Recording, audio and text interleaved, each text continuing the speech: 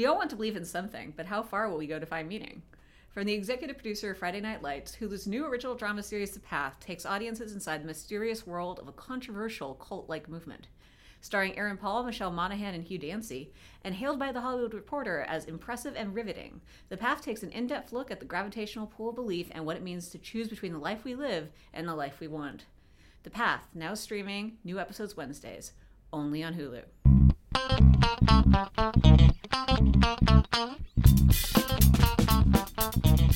Hello, and welcome to IndieWire's Very Good Television Podcast. I'm Liz Shannon Miller at Liz on the Twitters. And I'm Ben Travers at Ben T. Travers on the Twitters. And this week we have a special guest. Yay! Hello. Yes. I am that special guest. Yes, introduce yourself, Steve. I'm Steve Green, at Steve Brune on the Twitters. I am the special projects editor here at IndieWire, which means I do a little bit of everything, and that includes bugging Ben and Liz from time to time while they're trying to work here in the office. Never bugging us, Stephen. Not once. Interrupting us, yes. There we Bugging go. us, There never. we go. There Always we go. welcome. Interruptions are It's a welcome. key distinction.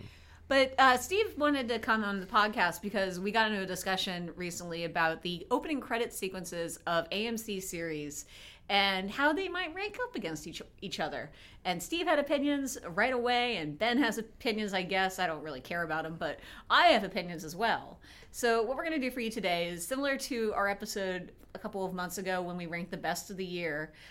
We are going to do a live ranking. We each of us have our own ideas as to what should be ranked the best AMC opening credit sequence and what should be ranked the least good amongst them.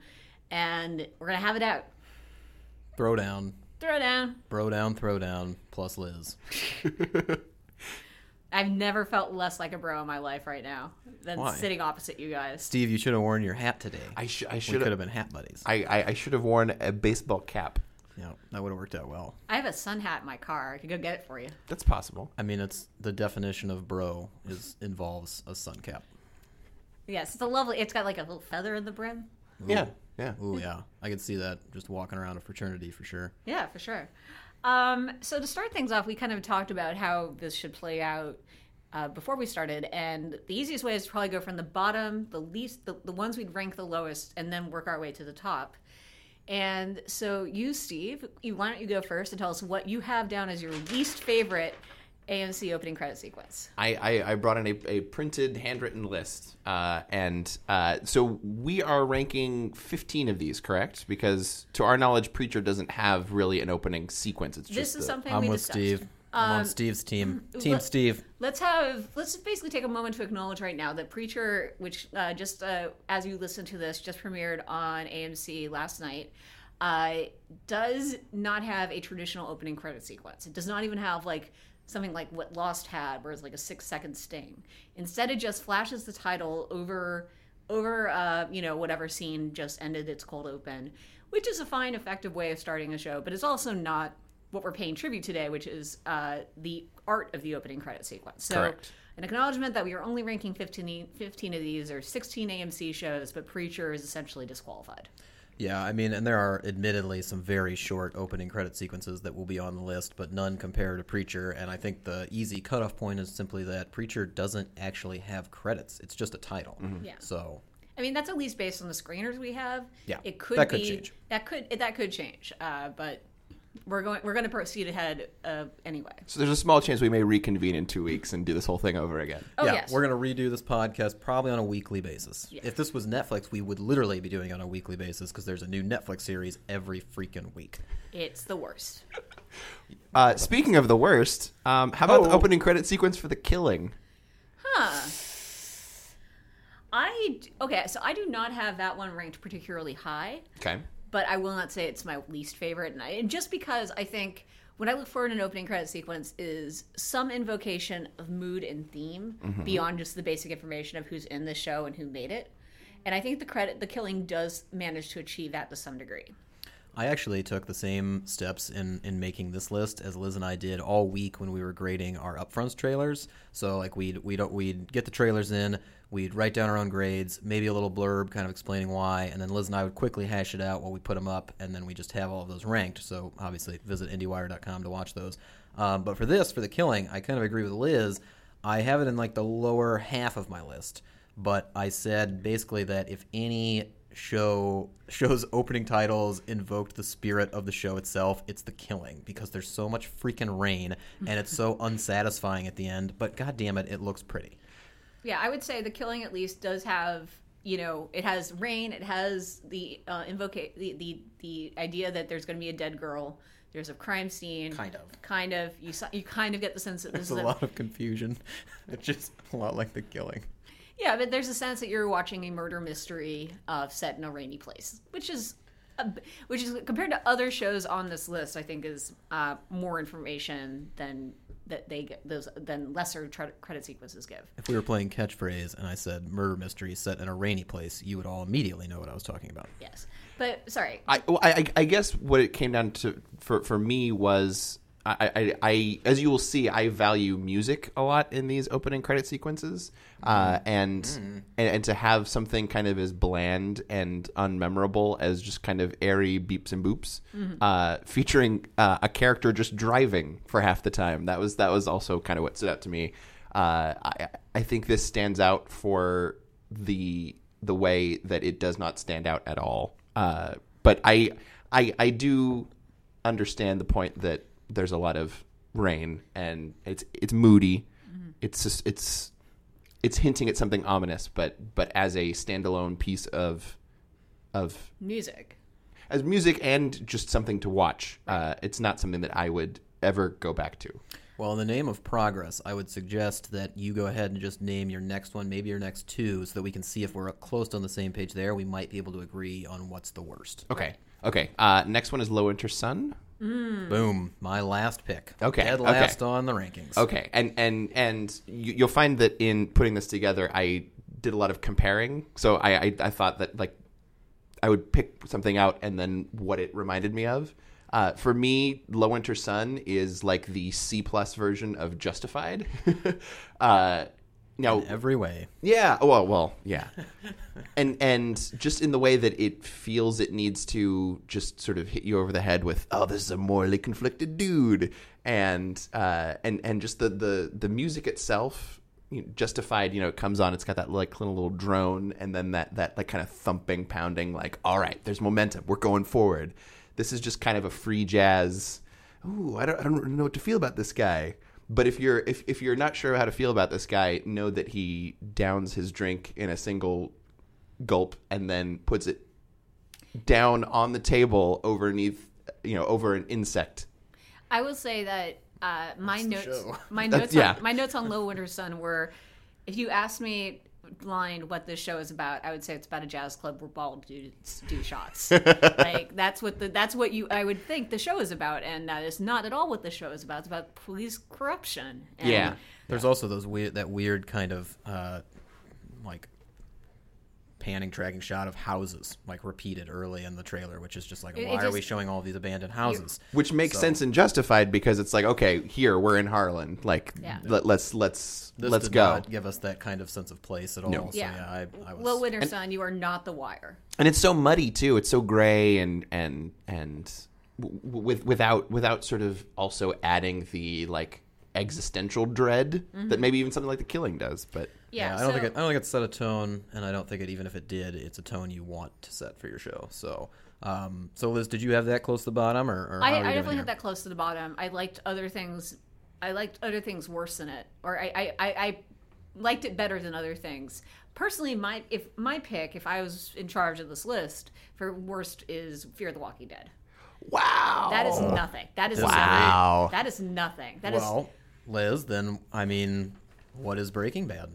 Actually, Breaking Bad's pretty low on my list too. Okay, that's rough. Okay, that's fair. I mean, it's iconic. That's it's iconic. It's a great moment, but it's also like, and there's a lot more to it, and they introduce a lot of great iconic ideas with very simple structure. But Fear the Walking Dead is nothing. I put Fear the Walking Dead pretty close to the middle of my list. I like the brevity of it. I think that actually works to its advantage, especially for a horror show. I feel like that first tone that hits is right when the title appears on the screen, is really like a punctuation mark that they don't necessarily use expertly on that show because there's very few things that are done expertly on that show. But for that purpose, it works really well. The thing that bothered me about it was that, yes, it doesn't serve that well as actual credits, and two, the music is just not quite there for me. Like the tone at the beginning works, the rest of it doesn't really play out, and then it looks a little cheap. Like, it doesn't look great either. It's like, I think they could have done a little better with the VFX of it, but no, I don't know. Like, that one was kind of middle of the road for me. And again, like, what's interesting about your argument that it's nothing is that some things that I care about with titles are, if you don't have anything strong, don't make it long. Like, if you're not, don't waste my time with it. Like, if you don't have something to say with the title sequence. So with that one, it's like, well, if they didn't have anything big, and frankly, like, The Walking Dead is longer and it doesn't have anything going for it either. So it's like, okay, I'm more okay with Fear the Walking Dead. I actually have more on that later, Ben. Yeah, I feel like, I mean, so okay, in the spirit of compromise, I'm clearly not going to get my way on Fear the Walking Dead. But do we want to try The Killing at number 15? Oh, I thought we were doing Low Winter Sun. Yeah, I'll go Low Winter Sun. That works for me. Okay, yeah, I mean, I think that one for all of us kind of hits us one, annoys us in one way or another. I mean, nobody liked it, right? No. Nobody was like, that one should be. No. that one I'm going to fight for. Yeah. Okay, let me. Taking notes over Yes, Ben is our official note taker. So if we're working from bottom to top on my list, the next one I had was Ben, Cover Your Ears. You son of a bitch. I had Feed the Beast. I am totally fine with Feed the Beast being super low. I will make the case for Feed the Beast. It was actually, I made a joke with these guys that if it wasn't in the top 5, I was going to quit. And it's actually at number 6 on my list. Okay. I mean, there's something about these title sequences that, one, work for me with just the visual presentation. Okay. I am not surprised that Liz doesn't like it because personally it reminds me a lot of House of Cards. I do think that kind of the visual metaphor of all of it, where it's kind of a New York gentrification take on foodie culture, like digging in and like interfering with just the general way of life. I don't think that's what the show is actually going to be about. But honestly, the way they released this before the show came out, so you just watch that outside of the context of the show, to me I was like, I actually like these. Like, I can actually get into this a little bit. And it's too early for me to say, having only watched, I think, twice now, whether or not I could watch it every single week. But it has more to say, and it does it in a better manner for me than, like, frankly, that wine spilling and then turns into the blood on the floor of the crime scene. I mean, come on. That's something, guys. I just found it brutally obvious. Like, Ben has heard me watch it twice now, and every time I'm like, food, crime, city, food, crime, food. So Food crime. I think you could do that with just Crime about food. every trailer, though. Like, you could even do that with like, this the one great though stuff. was particularly unsubtle, and it didn't work for me at all. I think the it's like- subtlety is like outside of that obvious contradiction of white tablecloth in gross environment. Like, if you look around what's going on, there is some stuff happening. Now, Yeah. if heaven forbid David Schwimmer and Jim Sturgis can't harness the power of each of their respective oeuvres, would you put this lower if the show turns out to be less subtle than you see these opening credits being? That's an interesting critical take on this, because I think that would change a lot of how I reviewed the rest of them. Yeah. I'll say right now, not which show is very close to the top of my list, but it's one of my least favorites from AMC. It's near the top of my list because it's a great credit sequence. Okay. And frankly, it works for the advantage of the show. So I think I would argue that even if this show is bad, then the credits would be helping it be better or help you want to stick with it. Again, I'm not going to convince you guys that it's going to be a top fiver. I don't even have it in the top 5, but I definitely want to put it like second to last. Come on, guys. Like, second to last is just cruel. You guys are just, that's cruel stuff. So we have Low Winter Sun as our bottom. Yep. What about so do we want to go like 15 Low Winter Sun, 14 The Killing? I mean, I can do The Killing at 14. That's fine. That works for me. Okay, so there we go. So we're 2 down, 13 to go. Can I throw one out there? Because I'm very curious to see if you find any art in this whatsoever. Okay. I have Humans at my second to last spot. Ooh. I actually have Humans relatively high on my list. I think it's great. Humans is so boring. Like, it was just nothing. And it was just so easily, like, they just chopped together every clip they could find of robots as humans, and we're like, there you go. No, but I think it's beautifully put Music together, is and bad. it's also a really lovely mix of real robot, archival footage and stuff created specially for the show. Like, there's stuff from the world of the show buried in it. I like that it's the like kind of eerie sci-fi version of the Veep opening credits, where it's like here's all the things that happened to get to this point, and now here we are. And I can't go below 7 on And that see, one. Veep has Below 7. brevity working to its advantage. It That's actually true. Has cheer and good visuals. This was such a murky, cloudy, boring. I mean, Humans is a little long. I'll give you that it's a little long, but I think I'm with Liz. I don't know if I had it up high, but I had it kind of towards the middle. Yeah.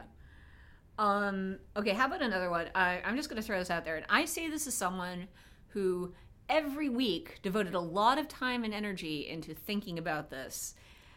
I'm willing to put Better Call Saul very low. Ooh, okay. And I say this as someone who really loves Better Call Saul.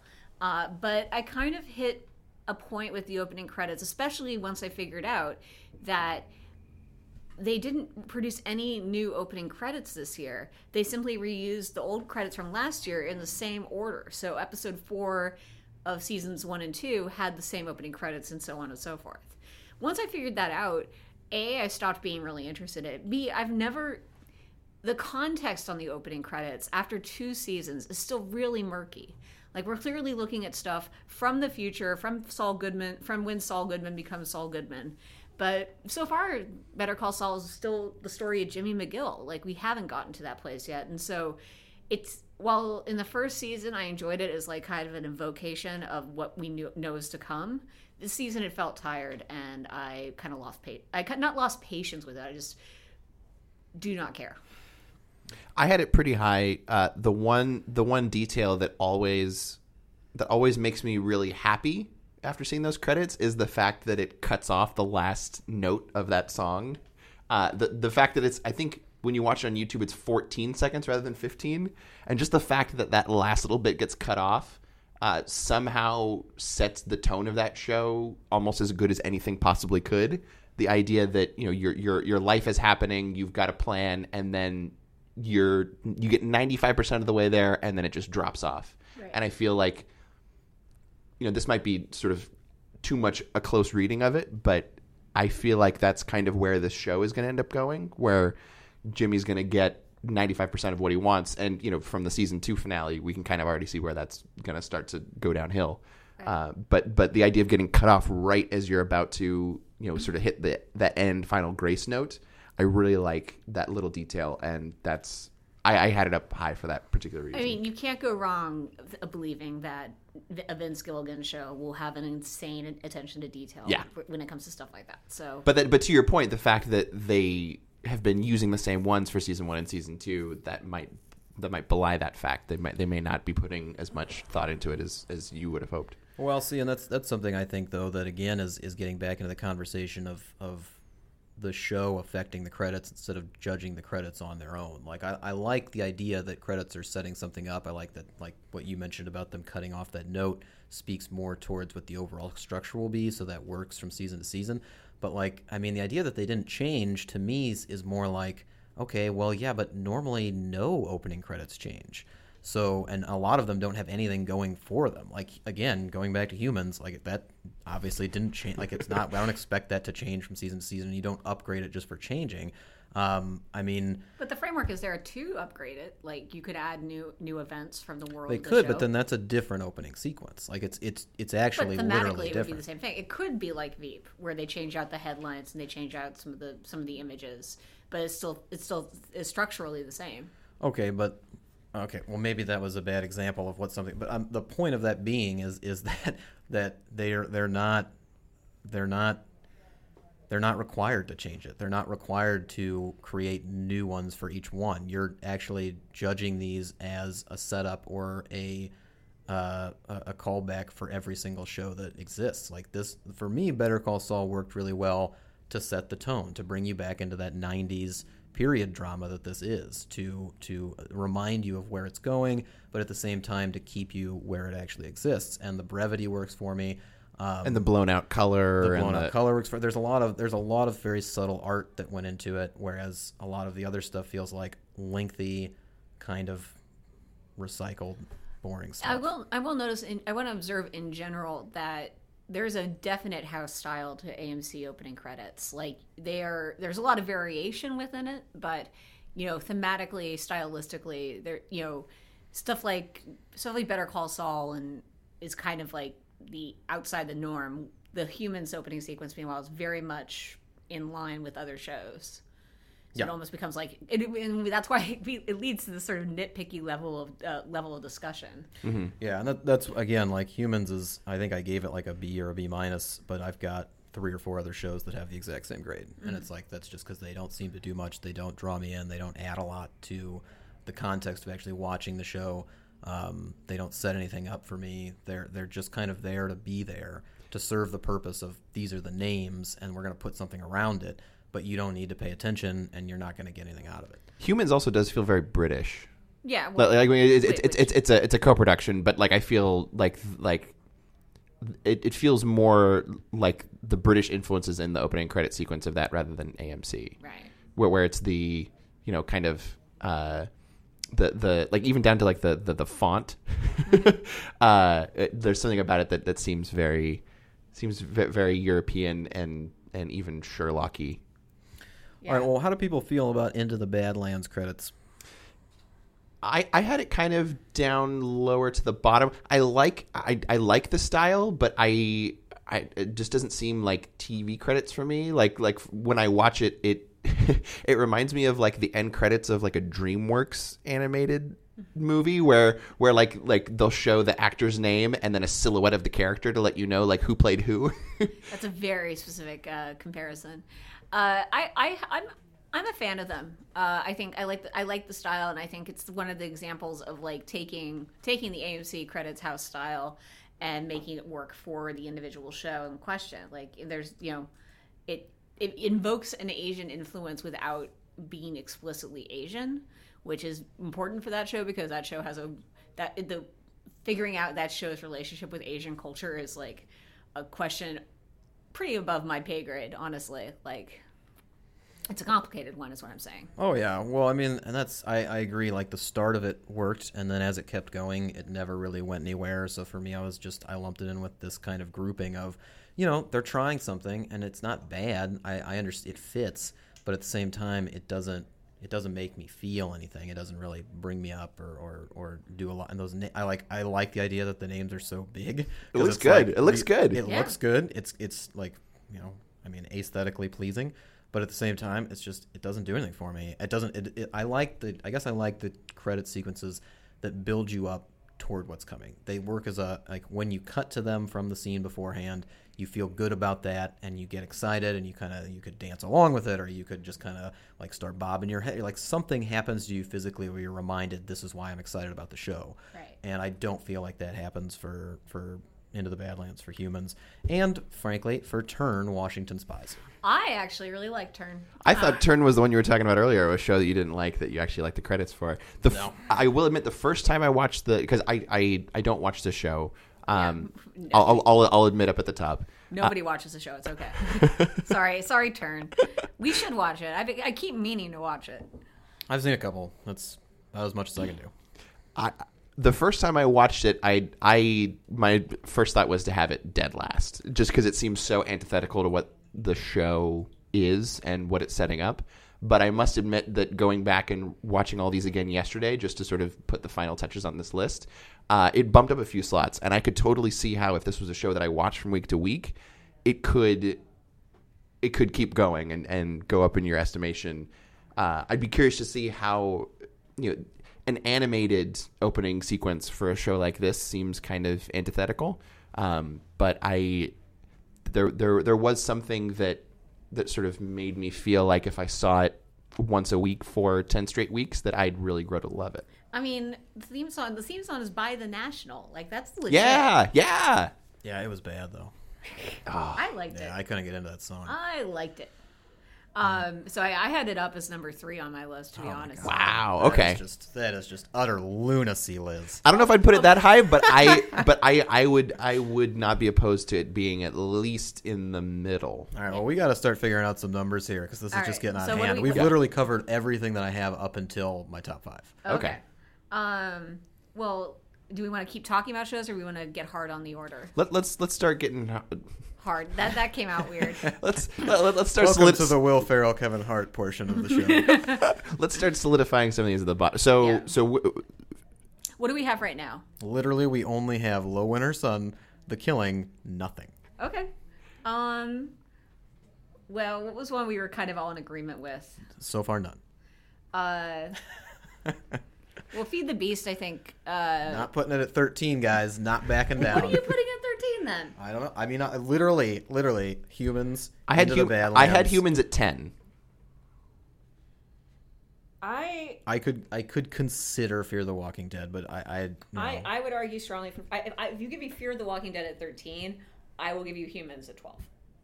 Because you made some fair points about how long it is. And that is an issue. I'll take it. And I really liked Fear the Walking Dead, but based on your description of it and sort of how that sting really works well, which, by the way, that reminded me of the movie Insidious. Have you guys seen Insidious? I have, actually, yeah. And that might be what I'm remembering without actually remembering it. I'm glad you brought that up because holy shit, Insidious scares the crap out of me. That well, I mean, and it comes from that opening, and the fact that it comes around again, like if Fear the Walking Dead doesn't use that sting at the end of every episode, they're kind of missing out because I feel like that would be a great little punctuation on as the Insidious movies do, and to great effect. Because that might be the most frightened I've ever been in a movie was when that title pops up at the very end of Insidious. Oh man, that movie I watched for the first time at home in broad daylight, and I paused it twice to get up and walk around the house because I was just like, "Are there people here? Like, are there not people here? Like, what's happening?" I have never seen this film. Be afraid. There's a reason I have not seen this film. I am a scaredy cat. So we're... All right, well, we brought this one up earlier, and I actually didn't get your thoughts, let alone your impression, but what do you guys think of The Walking Dead? I have it pretty highly ranked. I like that one a lot. It might be my favorite part of the show. Oh, it's definitely that's not saying much. It's definitely my favorite part of the show. I will let you guys know I have The Walking Dead at number 2. Holy crap, you guys! We are really going to disagree on these top slots. I have it at 2 as well. Yeah. I think the imagery. My top 2 are like infallible right now, so I'm really freaked out. I mean, I can negotiate down to 3. I'm okay with that. For me, I think not only is the music so perfect, I'm a sucker for credit sequences that find a way to kind of organically creep into the very end of the cold open. Mm-hmm. And the fact that's a really cool element of that. Of those credits too. The fact that those strings come in like as people are looking at each other or realizing something or something gut punchy happens. I love that it can sort of seep into the rest of the show. Okay, well, I think it's well done. That one was very much in the top middle of my list. Just kind of, the music was the best part for me. That carried it. It's great music. Yeah, but it's top of my list, guys, is made up of everything. It's got the full package. This did not have the full package, so it's like I'll put it down a bit. All right, let's bring up one we haven't talked about yet. In Night Manager, which I think is by far the less sexist and thus best Bond title sequence ever. Oh yeah, totally. Bond. Exactly what I had written down. Yep. It's Bond and another one that seems like quintessentially British. Yeah, but in a very like still AMC friendly way. Yeah. It also made me think of The Honorable Woman. Oh yeah. Just sort of as another kind of spy, espionage, geopolitical story. I had it number 6. Okay. What about Feed the Beast? Do we have that placed yet? 7. No, we do not, because we are very, very in disagreement about this. Where do you have it on your list? I told you I had it at 6. Right. Which is still dumb. Because okay, I mean, so we're looking for number 12 right now, or no? We put humans We're at looking 12. at 11. Let's sort through some ones that I feel are like right there. Right. Okay, so we already talked a little bit about Into the Badlands, but keep that in mind. Which I had at 11, incidentally. Okay, so that works out pretty well. So keep that one in mind, and then also, I have this ranked a little bit higher, but I'm willing to reconsider Hell on Wheels, which we haven't talked about. We haven't talked about, and I like the simplicity of Hell on Wheels a lot. I do too. It's also very nicely brief. It's a better version of the Boardwalk Empire opening credits. And without being like 2 minutes long. Yeah. But at the same time, like, I don't know if it communicates as much as other credit sequences we're talking about here. Like, I wouldn't even rank. I would say I would rank it below Feed the Beast. And I'm not a Feed the Beast supporter. Yeah, I mean, I had Hell on Wheels at 8, but if it's something that you guys don't feel strongly about, I could push a little lower. What about Into the Badlands? We discussed it. We like it. I like the idea of it better than the we're execution. also getting into a weird fuzzy area because once we get close to the top of these, the top half of my list are all ones that I really like. Like I really like these trailers, so Right. we're going to get into an area where we're going to have to make some tougher decisions. So it's not a defense anymore to say, well, we can't put it here because we like it. Some of Right. these we're going to like, and we're going to have to start ranking them. Yeah. What about Better Call Saul? Where do you guys actually have it ranked? I had it 7. I had it at 4. Oh, good lord. Okay. I'm losing that one. We haven't talked about Rubicon yet, and I know that somebody's going to have a very loud opinion about it. It might be Steve. Steve is just rubbing his beard right now. It might be me. Secrets. Yeah, I have that one fairly high as well. I mean, I'm willing to kind of do a 1, 2, 3 real quick if we're okay with knocking it out in this Sure. section of like Into the Badlands, Night Manager, Hell on Wheels, somewhere in there, like those two. Like I would put right Night there. Manager above Hell on Wheels, but I'm good with that. Yeah, I would. Yeah. So Night Manager, Hell on Wheels, and Into the Badlands. Yes. That's how I would rank them from preferential to least preferential. So right now, 15, Low Winter Sun, 14, The Killing, 13, Fear the Walking Dead, 12, Humans, 11, Into the Badlands, 10, Hell on Wheels, and 9 is The Night Manager. All right, so we're doing good. We're doing good. I don't know We're why you doing guys okay. are whining. Okay, Do you want to put Better Call Saul at 8 then? I would work for me. It pains me so much to put that behind some of these. Like, what actively pains you? I mean, Turn what about actively Turn? pains me. Oh. Walking Dead actively pains me. but Yeah, I'm gonna lose that one? can we put Turn like maybe below Hell on Wheels? Um, Oh no, but you liked it though, Liz. I did. Okay. I certainly liked it more than Hell on Wheels. Okay, and it's at least trying something. Yeah, definitely. So I think So maybe behind the Night Manager. how's that work? for you? Behind it? Like Yeah. at below, 9, like ranked below the Night Manager. 8. The next one we're talking about. No, Turn Putting term between Night 10. Manager and Hell on Wheels. Okay. That sure. works for you? Yeah, Okay. that's fine. Great. Thank you, Ben, for taking the notes. I didn't like Turn. This is what the listeners Yeah. want. Process. Oh man, this is better than the last time we did this because there would be like long stretches of just me typing and or Ben thinking. So I'm willing to put Feed the Beast next. I'm willing to put it at 7. So Feed the Beast is at 7. We are up to 7 right now. Jesus, no, I just Can- Feed the can- Beast can- can't be that high. can we put it below Turn?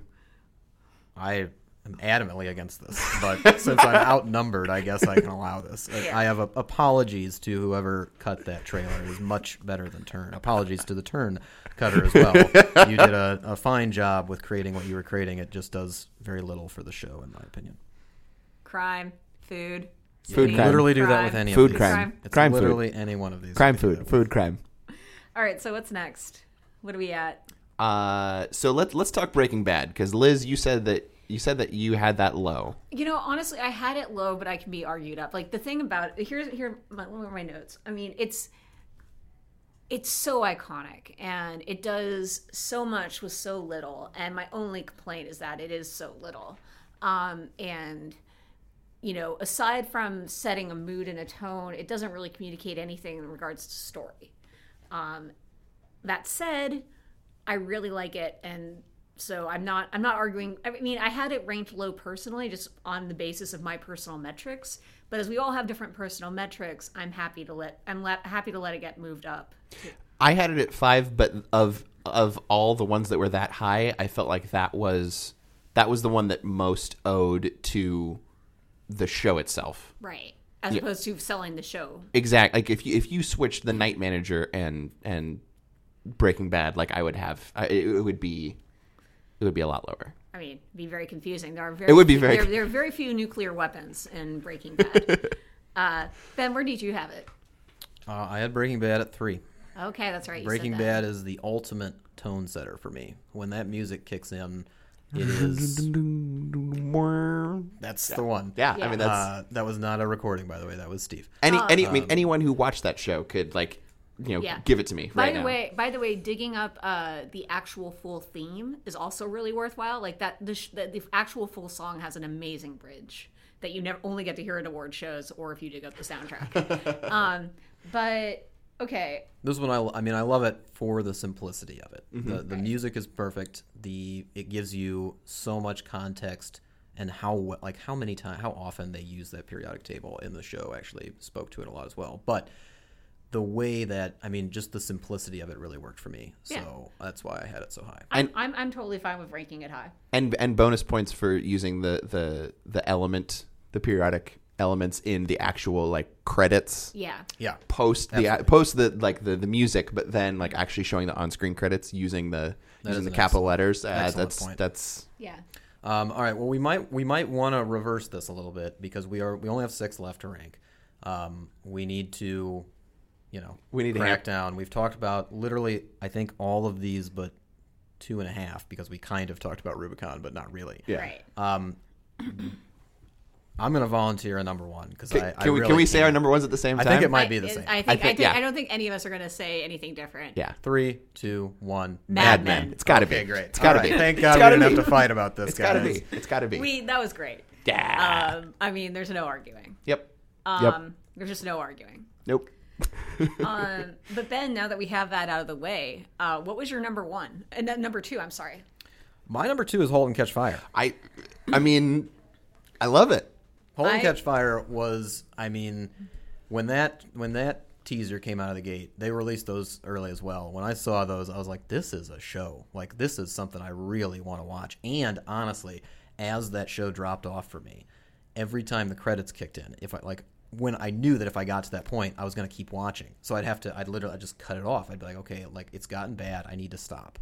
And I'd stop. But the credits were literally the thing that made me want to keep going. The music in it, the visualizations of it, the way they introduce character faces, in that really integrated style. Everything you guys are doing is correct. It sets the perfect tone for that series. And honestly, I don't know. There's computer imagery too. It has everything that you could want in opening credits for me. So that I was it for a minute, for a second. I almost put it above Mad Men. Wow. Well, I'm okay with it at number 2, to be honest. I had it. Steve is gonna die from Rubicon. I love Rubicon in some ways more than life itself. But I would not. If Halt and Catch Fire ended up 2, I would not be upset. Where did you have Rubicon? I had Rubicon at 5. Okay. I had it at 8, but that's kind of that wasn't anything firm. For me, I think I don't love it as much as Steve, but I do really like it, and I think my only real problem with it is the fact that since its release, it's come to feel very familiar because everyone else started ripping it off. Mm-hmm. So it no longer has quite the dazzle for me that it could have had, but it's still pretty great. Yeah, very small complaints. I would have appreciated a slightly bolder musical score for it, and I almost felt like it was too quick with its edits. But those are such minor complaints, and frankly, it did fit so perfectly for that show. I'm literally just searching for reasons to rank these now. If I didn't have to rank them, I'd just be like, oh yeah, all of these are great. Yeah. So. I would say Rubicon in the top 4 at least. I can live with that. If you're literally talking about 3 or 4 right now. Yeah, I know. Which is what did we locked on number 2? Halt and Catch Fire. Okay. So *Halt and Catch Fire* at number 2. Can I say my quick thing about Rubicon real quick? Steve, your passion for this means you can't talk about it. No. Okay, so I remember watching the Hell on Wheels pilot. Sure. In the very last scene, we all do. In the very last scene, I believe it's the music from the very last scene. I went, why does this sound familiar? Like, what is this? What is this? And I think I've always thought of it as just a nice tribute to their fallen comrade, because I think by that time Rubicon had been canceled. It went away pretty quick. It went away pretty quick. It only lasted one season. The music they use in that scene is basically a banjo and guitar twangy version of the Rubicon theme song. Most people might recognize that particular piece of music as the theme song for Making a Murderer. So if you go, because it's basically the same thing. We should put this in the show notes on this post. Links to the Rubicon theme song, the track from Hell on Wheels, which I believe is called "Weak at Heart." And then Making a Murderer. These all seem like things you have easily accessible in your bookmarks. Yes. Just ping Steve on Twitter. Yeah. But we'll make a point of doing that. Meanwhile, I'm more than fine with Rubicon at 3. And then Breaking Bad at 4. Yeah. Making sure I'm not forgetting anything. What, Walking Dead at 5 then? Yeah, that works for. I mean, I think that's a good compromise on that one. Yeah.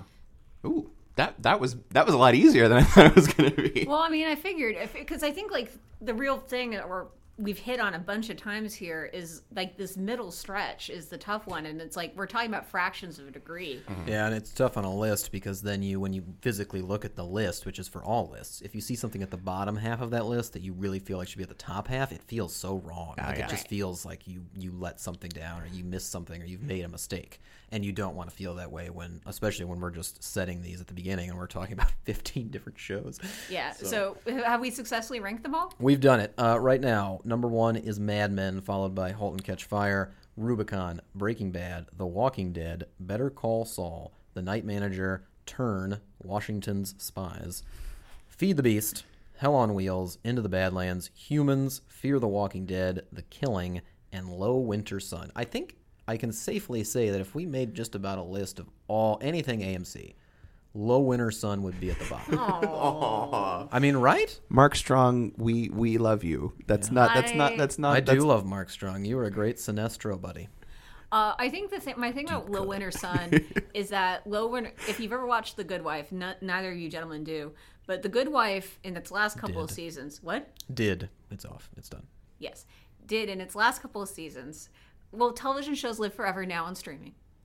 But in seasons 5 and 6 on AMC on The Good Wife, there was this incredible runner of a joke, which is clearly the Kings being pissed off that Good Wife was competing against all these gritty cable dramas.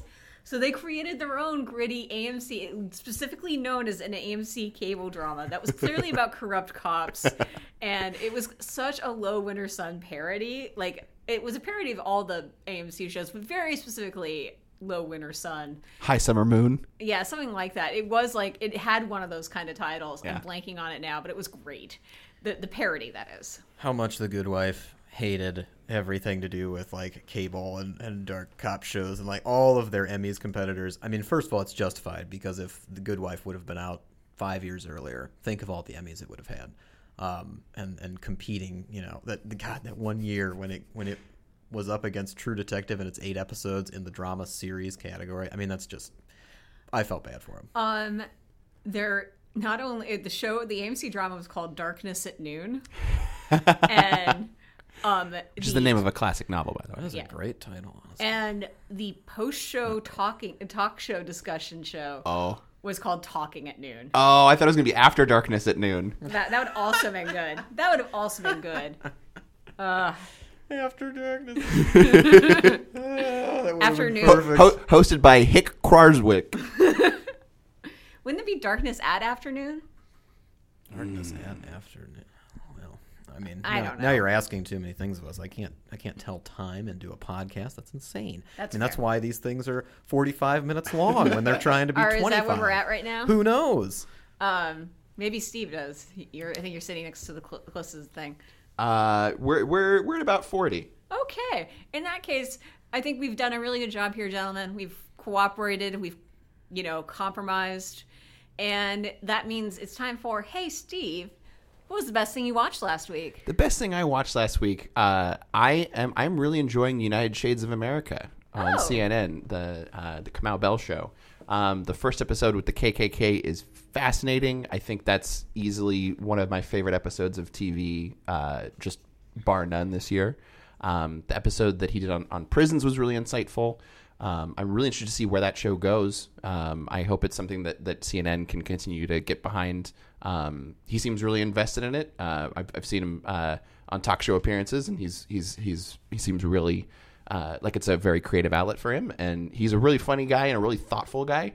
And I hope he gets to sort of make it whatever he wants it to be. Yeah, I interviewed him about it back last month, and it was really interesting to speak with him about it, like just how personal a lot of it is for him, especially, and also how apparently the original idea was just this production company went to CNN and said, we think it'd be cool to send a black comedian into all these terrible areas for black comedians. And like, who's available? Well, I mean, I like that I like that they weave in his stand-up. They give him a chance to sort of show his own voice, but when he's actually interviewing the people, there's not this pressure to. It's not a Daily Show field piece where it's like you have to be funny, you have to have a joke every 30 seconds. Like he can actually be sincere in those moments and really get some interesting responses from people. So I really like it, and I hope that it continues to air. That was a great pick. I've only been able to see about 15 minutes of it, but it was fascinating. Like I was immediately hooked, and sad that I was watching on regular TV where I could not, skip to the next one or rewind or whatever. So yeah. Ben, what was the best thing you saw on TV this week? The best thing I saw on TV this week, I actually literally watched today, and I'm not going to talk too in depth about it, even though by the time this airs, it will have already been watched by most of you. But I cannot spoil it for the wonderful people in this room. This week's episode of Veep is phenomenal. I cannot speak highly enough about it. I have to say, it is my treat every week to watch Ben watch Veep, and it's always he's never like jumping up and down or running around the room or anything, but it's just like you laugh more watching that show than you do watching literally anything else, and it's just like you're so impressed by it, I think, is what it is. It's always really exciting. There's a lot of admiration that I have because usually as I'm watching it, I have a very visceral reaction. And then sometimes when I'm trying to take notes or trying to, prepare for the weekly reviews, I'll backtrack a little bit in my head, even though it's moving ahead so quickly in the show.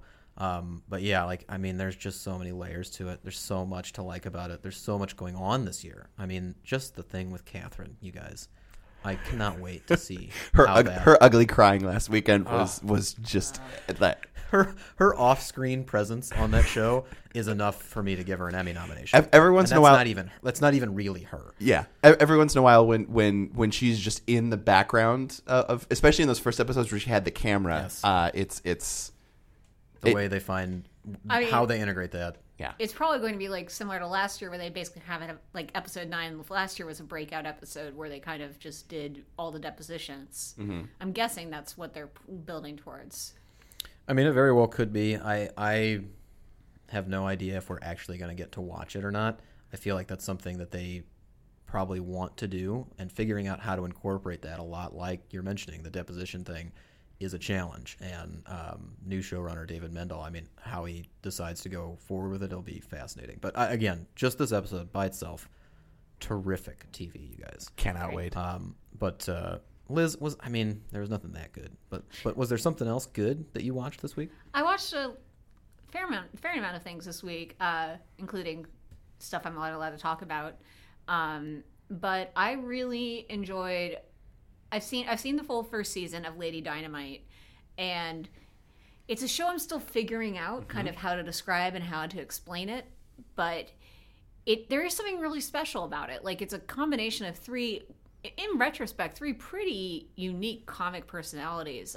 Because it stars Maria Bamford, who's a very distinct, independent alternative comic from the stand-up world, who has a very strong point of view, especially when it comes to telling a story about her literal life, including some very interesting material when it comes to talking about her old job working as a spokesperson for Target.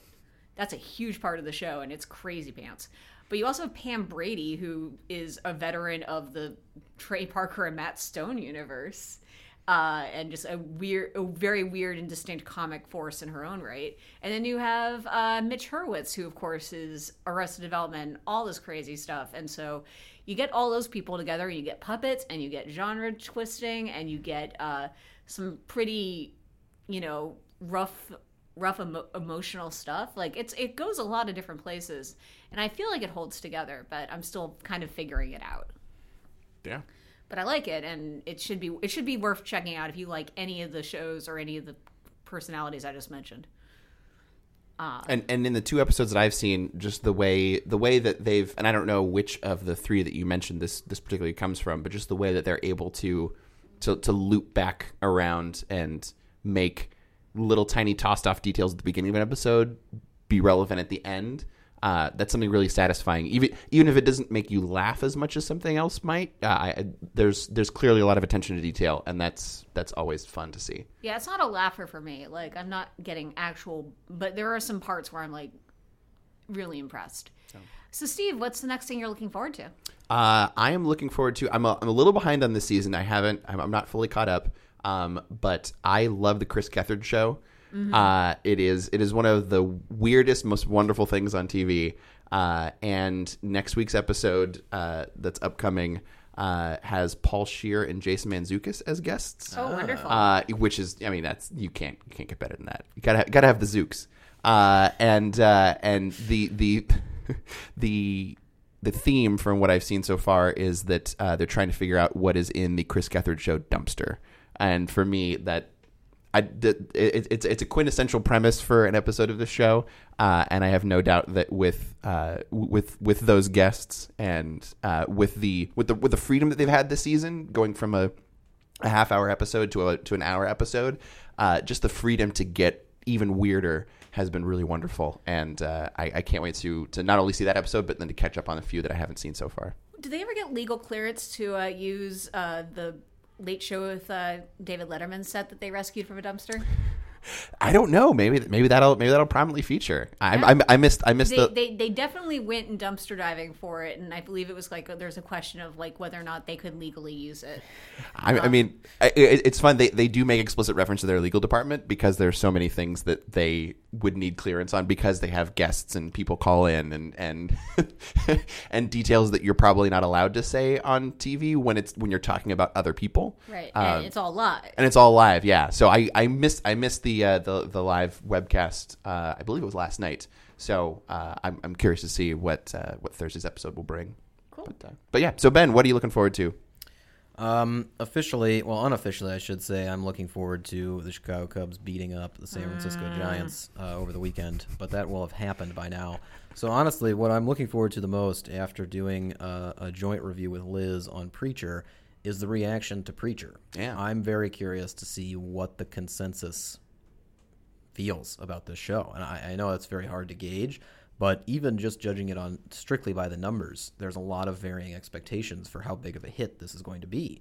I've seen comparisons where some people think it's going to be AMC's next Walking Dead, and then I've talked to people who think it's going to, really struggle to hold on to an audience because it's so crazy. I find it to be very well told, though, so I'm bullish on it. And at the same time, it's just one of those kind of great TV experiments right now where what kind of audience it finds will be really fun to watch unfold. I really enjoyed the pilot, but it'll be very interesting to see if they can carry that momentum through 10 episodes this season. Yes. Yeah. It'll be interesting to see if they can kind of have that kind of twisted manic energy lying underneath to kind of keep that going. Yeah, I mean, I think they've done a lot of really smart stuff in terms of adapting it, but I share Ben's interest as well. Like, we have a weekly, we're set up for weekly reviews now, and I have a feature I'm going to be running soon, hopefully in the next couple of days, about how the show's approach to show's actually really respectful of religion, and which is funny in its way, and it's so Dominic Cooper and the showrunner had a lot of interesting stuff to say about that. Yeah, I mean, that's an excellent point, too, because one of the things that, in our discussion that I find myself going back to is that there's so many different ways to read it. Like saying that it's very respectful of religion, I feel is very true. And yet, the very opening scene of this, you could take that as just utterly offensive, and you could turn off your TV. And to some extent, I think it's a Rorschach test too. Your own perspective will kind of paint how you see it. Yeah. I will be very curious. Like again, speaking specifically to people who have a much stronger faith than I do, or just devoutly religious or anything. I'll be very curious to see what they have to say about it. And then in general, it's a comic book adaptation. You could easily dismiss it as like, oh, it's just kind of silly and fun. There's a lot more going on than that. Like there's some layers to this show, which is exciting to watch. But yeah, so that general reaction is what I'm looking forward to. I don't know if that's a great recommendation for you guys out there. So Liz, do you have something to go along with Steve's excellent pick of something to look forward to? Well, this is almost something I could have mentioned as the best thing I watched this week, but I had some traveling to do, and so I loaded up my iPad with as many screeners as I could. And I have now seen about the first half of the upcoming history miniseries Roots. Ooh. And it's real good. Yeah. Like, for some reason, I wasn't as gripped by part 1 as I might have been, but part 2 really got me. It's such a dense character story, and also, like, it's at times difficult to watch. Guess what, guys? Slavery was kind of the pits. Not a good idea. Kind of treated like a whole group of people like complete garbage, and the attitudes that Roots displays are terrifyingly sad because, of course, they feel very true and accurate to what that time period was like. But it's really well made, and that's the big thing is like taking the original story.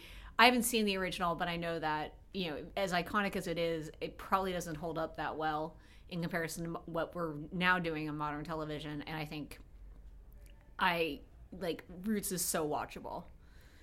I like that they're doing an event behind it. I like that they're obviously it is an event, but the way that history and A&E and like everybody is pushing this. Are they doing a takeover thing like they did with like Cosmos and similar? Yeah, where it's just like you can't wide. You Cosmos can't. was ridiculous. Yeah. But this is pretty wide, and putting it on Memorial Day weekend is a big thing, and airing it in back-to-back nights. The way it's, everything about it, they're making it feel like just a time to sit down and appreciate it, and even the way they're setting it up like that is nice, because in today's day and age, a lot of people will just record it. But if they can record it and watch it on their own time and just have it after 2 days or 3 days, or I can't remember, is it over the course of 3 days?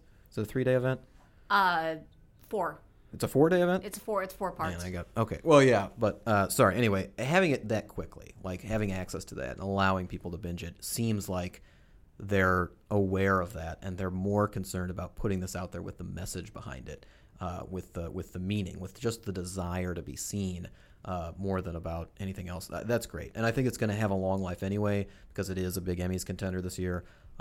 So yeah, I'm looking forward to that too. I mean, the big thing to know about it is it was hella expensive to make. They spent so much money on it, so yeah, they are definitely going to throw a lot of weight behind making sure it gets seen, but it deserves to be seen. It's really good, I think. Yeah, and that balance again, like it feels more like they're leaning towards the deserves to be seen than like the we need this thing to be seen because we spent a lot of money. Yeah, I mean it doesn't feel like Batman versus Superman where they're just desperately lunging at airlines to joint venture and like